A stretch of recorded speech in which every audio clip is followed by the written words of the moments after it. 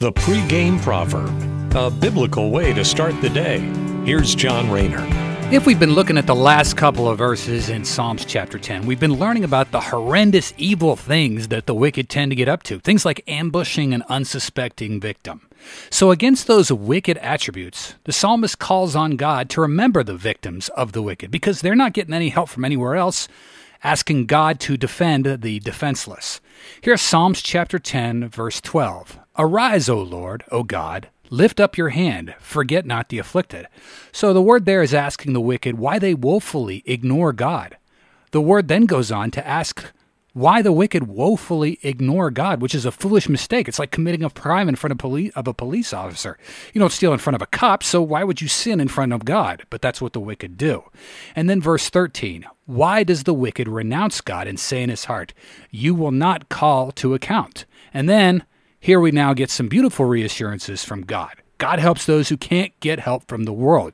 When we're down and out and have our backs against the wall and everybody else has turned away from us, well, it's God who watches over us.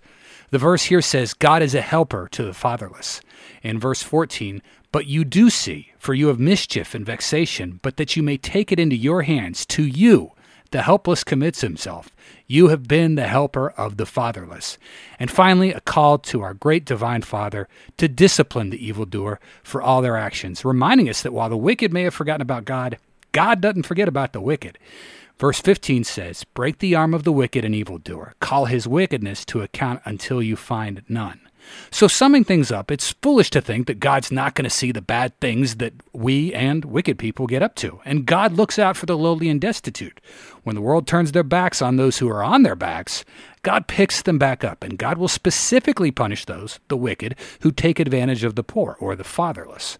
It also reminds us how God is infinitely more righteous than we are because God doesn't forget about lowly people.